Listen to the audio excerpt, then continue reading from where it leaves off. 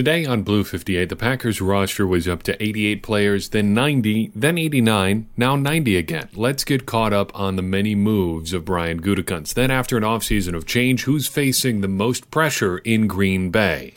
Blue 58! Hello and welcome to another episode of Blue 58, the one and only podcast of thepowersweep.com. I'm your host, John Meerdink, happy to be with you here for what I think is going to be a great episode. As we talked about last week, the Packers roster was in a little bit of a state of flux, even though we had some pretty reliable reporting on who is going to end up being their undrafted free agent signings. The Packers have continued to make some moves, adjusting their final group to get to the 90 people we have on the roster today. So let's take a second and get caught up on the four moves the Packers have made since we've last spoken, starting with signing cornerback Naider Rouse out of Westchester University in Pennsylvania. Rouse is going to take the spot of Nate Brooks, who signed with the Cardinals instead of the Packers. We talked about him last week during our undrafted free agent roundup. It sounds like he just went in a different direction. These signings are not always as firm as they may appear from the outside. Rouse is a bit of an odd duck here. He's got an unusual story from college. He played his first 3 years at corner before moving to linebacker as a senior, and he didn't play a ton in his final year in college. That is a move you almost never see. Cornerback to safety, sure. Safety to linebacker, totally. Corner to linebacker, not so much. But it makes me think that maybe that hybrid linebacker position that we're seeing now in the NFL a lot is maybe the missing link between cornerbacks and linebackers. Maybe investigate that, who knows. Rouse, anyway, ran in the 4.4 range at his pro day. Not bad. And he has a bit of a harrowing story in his background, too. Website draftdiamonds.com, which you should add to your pre-draft reading, has some great coverage of maybe underreported guys in the draft. Has a Q&A with Mr. Rouse, and he offers this little nugget. The author of the piece asks, "Tell me about your biggest adversity in life and how you've dealt with or overcome it." Here's what Rouse had to say. "On May 14th, 2016, I was shot in the head in North Philadelphia. I overcame it by having the mindset that I'm fortunate to be alive and still being able to play this sport of football. I went on and had the best season of my career and made zero excuses." First, that's pretty incredible. And it took me a second to realize that the story had a positive ending because he was telling it at all. But it's just incredible that you overcome that at all, being shot in the head to any extent. I don't care if it's a grazing shot, whatever. And continuing to want to go outside at all in the future is pretty amazing. But I would just like to go on record and say that as far as I'm concerned, if you are ever shot in the head, you can make as many excuses for your performance throughout the remainder of your life as you would like. He said that he made zero excuses for his performance. That's fine. But if you would like to make many excuses about how he performed as a player or anything after he was, and I can't emphasize this enough, shot in the head, that would be fine. I think we would all understand that. So, if he doesn't make it out of training camp, if he doesn't make it as a football player, it will be sad for him, sure. But it will not by a long shot be the worst thing that has ever happened to Naider Rouse if he ends up cut at the end of training camp. Moving right along, Chandon Sullivan, another cornerback, joins the Packers, not directly out of Georgia State, though he did play there in college. He comes to Green Bay via the Philadelphia Eagles. Sullivan was an undrafted free agent last year, but made the Eagles roster coming out of training camp. He's a pretty solid athlete. Think back to last week, he's very similar testing-wise to Kavion Ento, a little bit shorter, but a pretty well-built 194 pounds at 5'10", 5'11 or so. Good vertical leap numbers, good broad jump numbers. And I like that he's a good athlete and has made a roster before. He played 87 snaps on defense for Philly last year, another 53 on special teams. He did not record a special teams tackle. Who cares? Just a little nugget there. Did not do a lot on defense. If you look at the Pro Football Focus numbers, they think he was pretty good in the limited time he did play. Again, 87 snaps, who really cares? You're pretty much taking another flyer here on an athletic guy who has a little bit of a pedigree because he's done it in the pro game before. This young man was a finalist for the William V. Campbell Trophy in college. That is the quote-unquote academic Heisman Trophy, and not just a fake kind of football player degree either. He had held down a 3.84 college GPA as a journalism major, a real major. Look at him for doing that. Props on him for going into football, though. Pays much better than journalism. Moving right along, Darius Shepherd joins the Packers as a wide receiver out of North Dakota. Very productive in college, but you do have to wonder a little bit how much that had to do with the level of competition he was playing against. That is not an earth-shattering take. I think that's pretty fair and pretty expected given where he played. At 5'11", 188 pounds, he's not super big, but size doesn't worry me all that much. He's going to be playing a slot receiver, punt returner type role if he plays at all for the Packers. You don't need the biggest guys in the world to play that spot, and he's not all that much smaller than Randall Cobb either, and he did just fine. He did get a little bit banged up, but a lot of football players get banged up. I like that Shepherd has a punt returning background. The Packers need a punt returner. I'm not sure it needs to be a defining characteristic for any player trying to make the roster, but it certainly can't hurt. Though everybody talking about him online, mentioning his punt returning background, makes me remember when teams devoted roster spots just to return guys. If they could do anything else, that was just a bonus. Teams wanted these guys around just for what they could do as returners. So like late 90s, early 2000s, you saw this all the time. Here's just a few names from the Packers alone. Remember these guys? Darian Gordon, J.J. Moses, Roel Preston, Eric Metcalf, Allen Rossum, Antonio Chapman, each of those guys primarily a return specialist. Chapman, among all of those, probably did the most outside of the return game, but not a ton. He did have one fairly good season, but the Packers cycled through a lot of guys that were just return men. You don't see that at all anymore, although if they were to do something like that, you'd probably look for a guy like Darius Shepherd. Finally, Jawill Davis, another wide receiver, he comes to Green Bay from the Giants, and I can't really improve on what Tex Western at Acme Packing Company wrote about him. Here's a couple paragraphs from him. Quote, at 6'1" and 191 pounds, Davis is fast. There's no question about that, according to DraftScout.com. His time in the 40-yard dash was 4.38 seconds, with an even more impressive time of 1.50 in the first 10 yards. He is also an explosive athlete, registering a 39.5-inch vertical and a solid 10'3" broad jump. However, Davis's agility testing was truly awful for a player at his position and size. His short shuttle time is a reported 4.56 seconds with a three-cone time of 7.52 seconds. And here's the kicker. By contrast, Packers' fifth-round pick Kingsley Kiki, however you say it, still don't have that one down, had better times at the 2019 Combine in both of those drills as a 6'3", 288-pound defensive lineman. End quote. So not great there from an agility standpoint. This is another guy who's probably almost exclusively a special teamer, probably not looking at him for a ton of contributions as a wide receiver, but again, he's done a little bit of stuff in the NFL before. Always good to see. It can't hurt. And I think, if anything, if there's any conclusion to take from the signings of Davis and of Shepherd, it's that Trevor Davis does not have an assured roster spot. I think we all knew that, but signing guys who do the things that Trevor Davis does is probably not a great indication for Trevor Davis. Let's shift gears entirely and talk about pressure. I've been thinking about the idea of pressure a lot over the last couple days. Listener John in Sheboygan, Wisconsin, wrote in with a question that I'll kind of paraphrase here. It was a very long question, so I'll kind of paraphrase his thoughts down. Basically, he asks that we've been seeing a lot about how there's pressure on Mike Pettin because he's gotten a whole lot of new resources this offseason, but I still think the bulk of the pressure is on Matt LaFleur and Aaron Rodgers this year. What do you think? I think John is right, and I will tell you why. Here's how I will tell you. It's been too long since we really just flat out tortured a metaphor to death, so let's just do just that. Let's take a metaphor to describe how the Packers operate and really just run it straight into the ground here. I think it'll be fun. First, a question. What is pressure? You can think of it a bunch of different ways, but I think it basically comes down to scrutiny with consequences.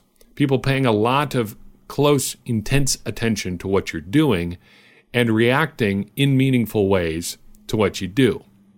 Some people in the Packers organization may get scrutiny but aren't going to get a lot of consequences. Russ Ball comes to mind. He gets scrutinized a lot in the media, among fans, but what's going to happen to Russ Ball?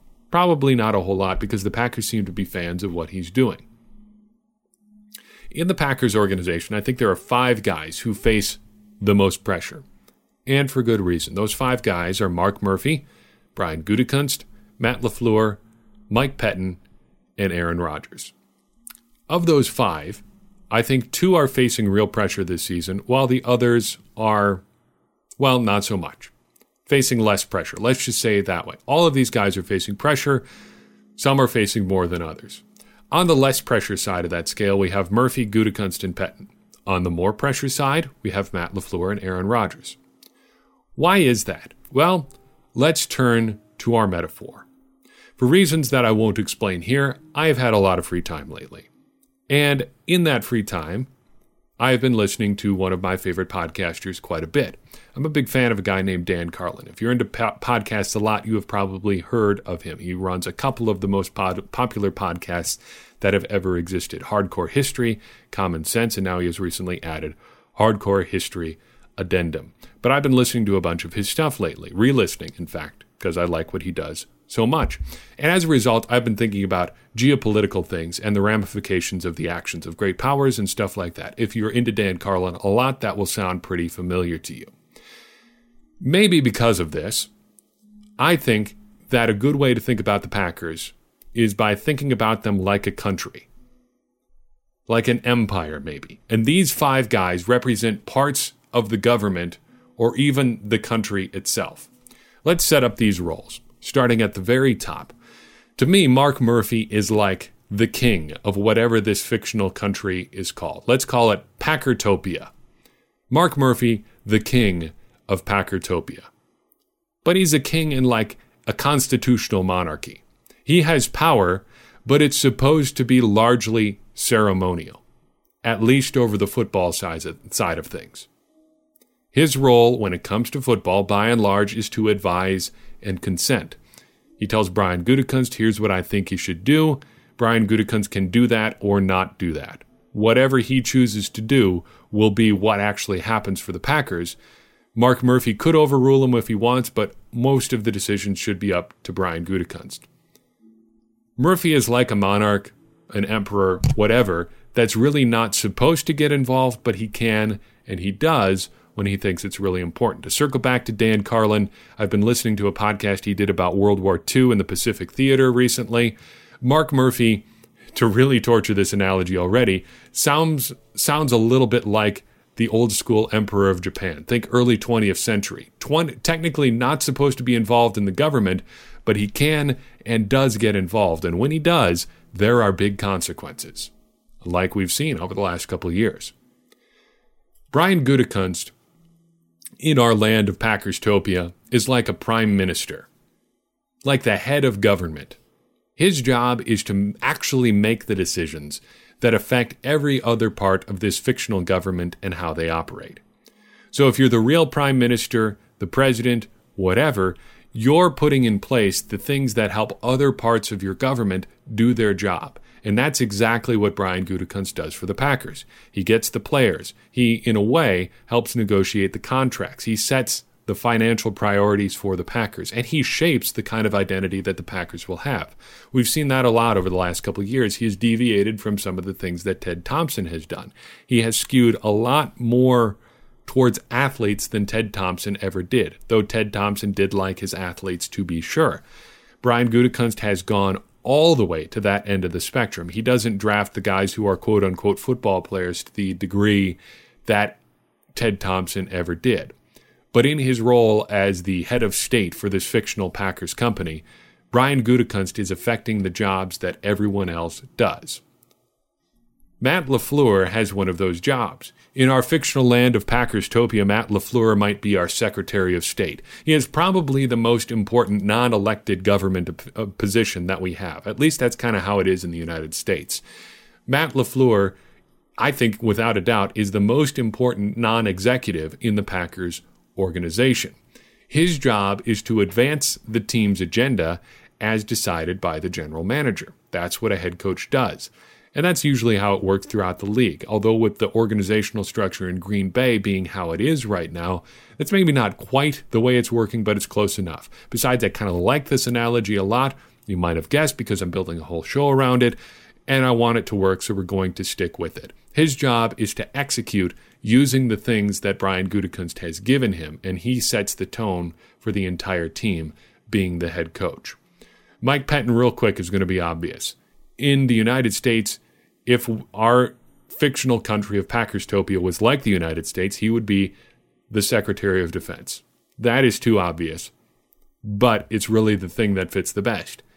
Your Secretary of Defense is crucially important, but the success of your Defense Department depends on a lot of other factors, namely what resources he's given.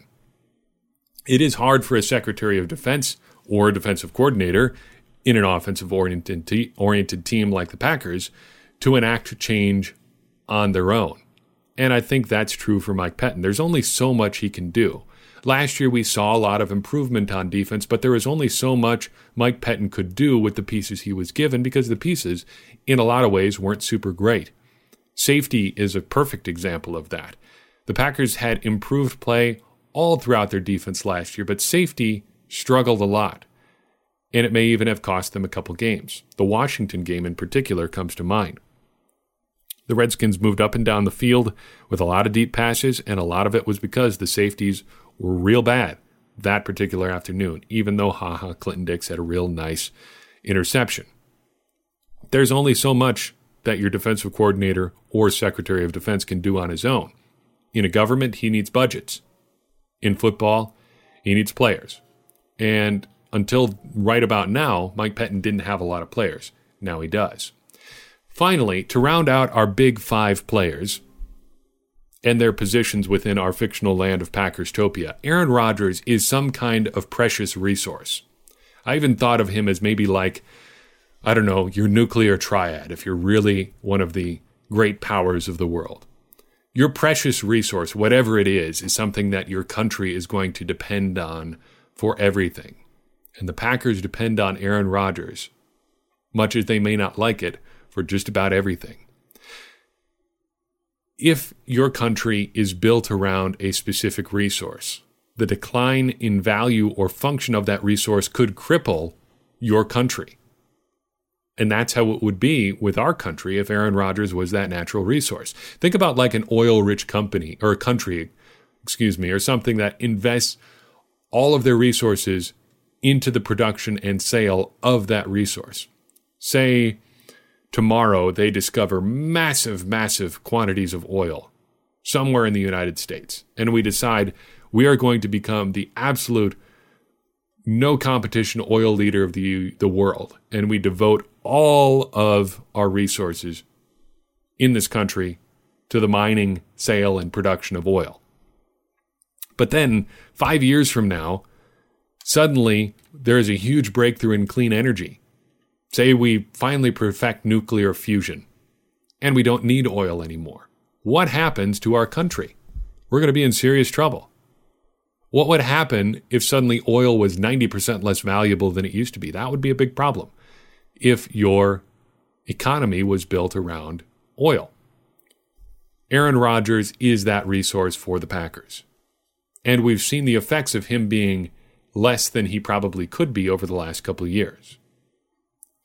So how does this very tortured metaphor explain the pressure levels on the members of this big five in the Packers organization?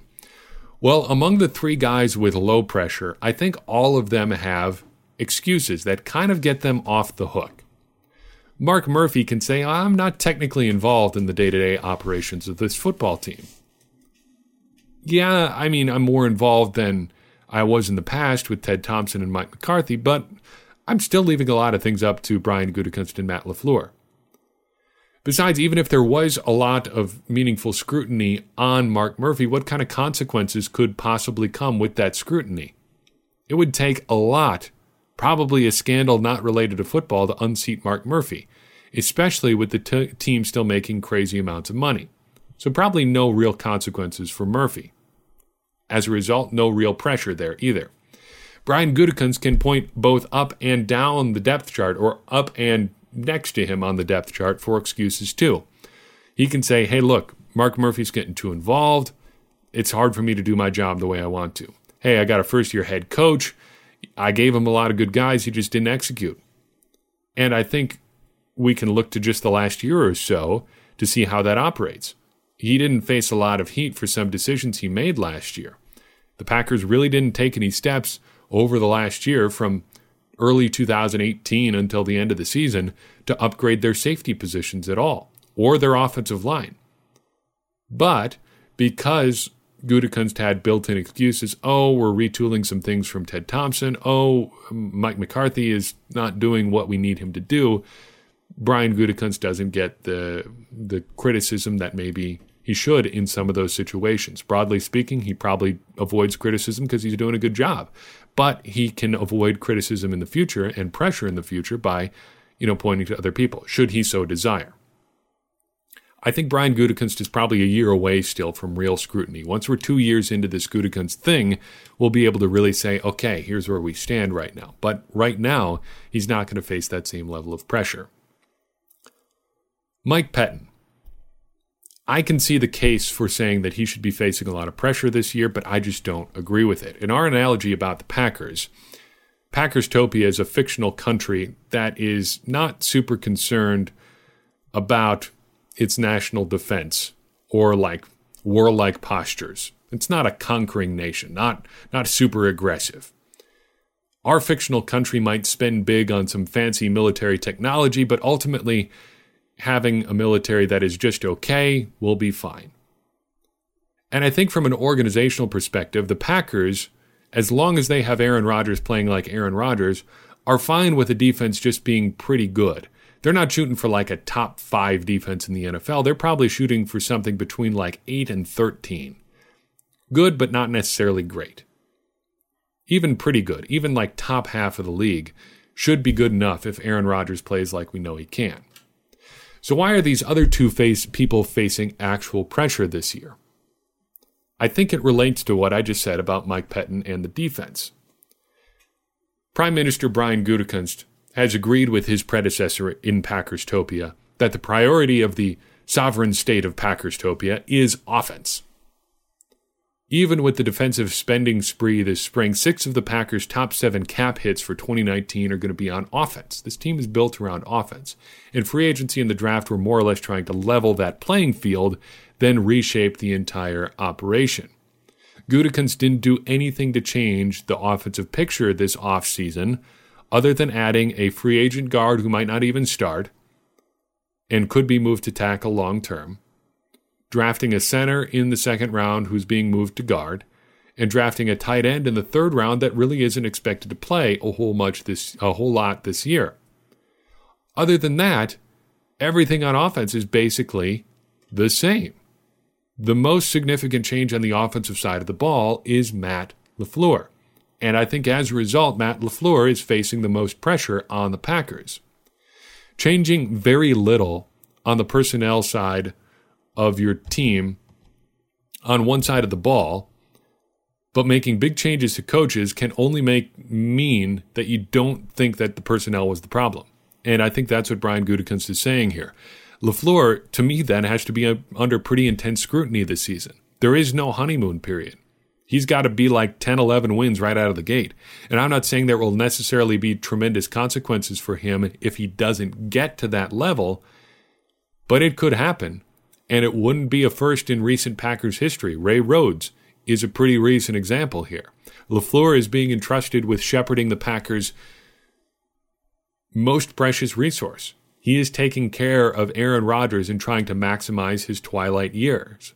And, to circle back to our analogy, managing that natural resource and helping it reach its full potential on what could be the biggest stage in your industry, that's exactly what you count on from somebody like your Secretary of State of Packerstopia. And that's what the Packers are counting on Matt LaFleur to do here. But Aaron Rodgers is also facing significant pressure, and we need to stop talking about him here as a natural resource to end the analogy, because he is a person. He is a person who can control some of the things that we've talked about in terms of the value of the resource. Even with all the nice things he said about Mike McCarthy this spring, Aaron Rodgers probably could have done more last season to take some of the heat off his close friend and head coach.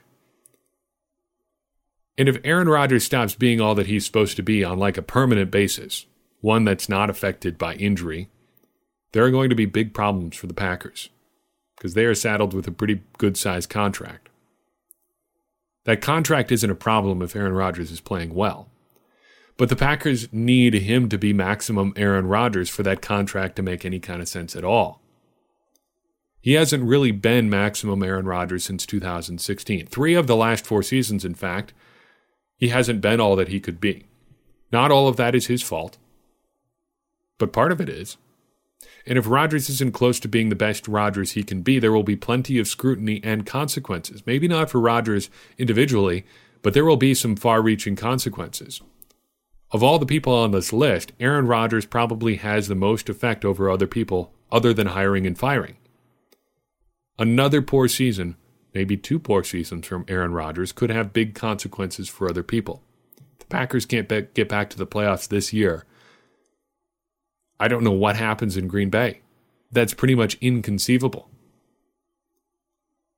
Think about what the far-reaching consequences could be, though, if Aaron Rodgers can't return to being like, 85% of what he was in 2014 or the back half of 2016. I don't think anybody's expecting him to be like world-destroying Aaron Rodgers of 2011, although that would be great and I would love to see it. But he needs to be, within shooting distance of that. He and LaFleur are the ones with the most responsibility for making the Packers into something more than they were in 2017, 2018. And it's up to them to do it. Brian Gutekunst hasn't given them a lot of new stuff to work with. It's up to them together to elevate this team that was pretty average at best a lot of last year. Sure, Aaron Rodgers was hurt, but he still could have been better. And I think if he doesn't play better, there are going to be problems in Green Bay. For what it's worth, a lot of people disagree with me slightly. I asked on Twitter yesterday, of these 4 people, I left Brian Gutekunst out, who do you think is facing the most pressure in the upcoming season? Matt LaFleur, Mike Pettin, Aaron Rodgers, or Mark Murphy? I explained my decision to leave Gutekunst out this way. I think for whatever reason, he seems to be under less scrutiny than the other 4, although that could change. But of those 4, Aaron Rodgers ran away with the vote. He had 46% of the vote. Matt LaFleur was next with 31%. Mark Murphy was in third, a distant third with 15%, and Mike Pettin had just 8% of that vote. Most people seem to think the most pressure is on Aaron Rodgers in this coming season. It'll be interesting to see how that all plays out. That's all I've got for you on this episode. Thank you very much for listening. I do appreciate everybody who takes the time to do just that. If you like what you heard and want to help us keep this thing going, leave us a review and a rating on iTunes. That's the best way to support the show. Doing so will help more people find us. If you want to do some other things to support us, check out our support page at thepowersweep.com for more options there. If you want to say hi or you've got an idea for the show, reach us on social media or by emailing thepowersweep1959@gmail.com. We do appreciate everybody who takes the time to reach out. And as always, every bit of feedback or thoughts or questions you give us help us make Blue 58 and the Power Sweep better, which furthers our mission of helping everyone become smarter Packers fans. And as I always say, smarter Packers fans are better Packers fans, and better Packers fans are what we all want to be. I'm your host, John Meerdink. We will see you next time on Blue 58.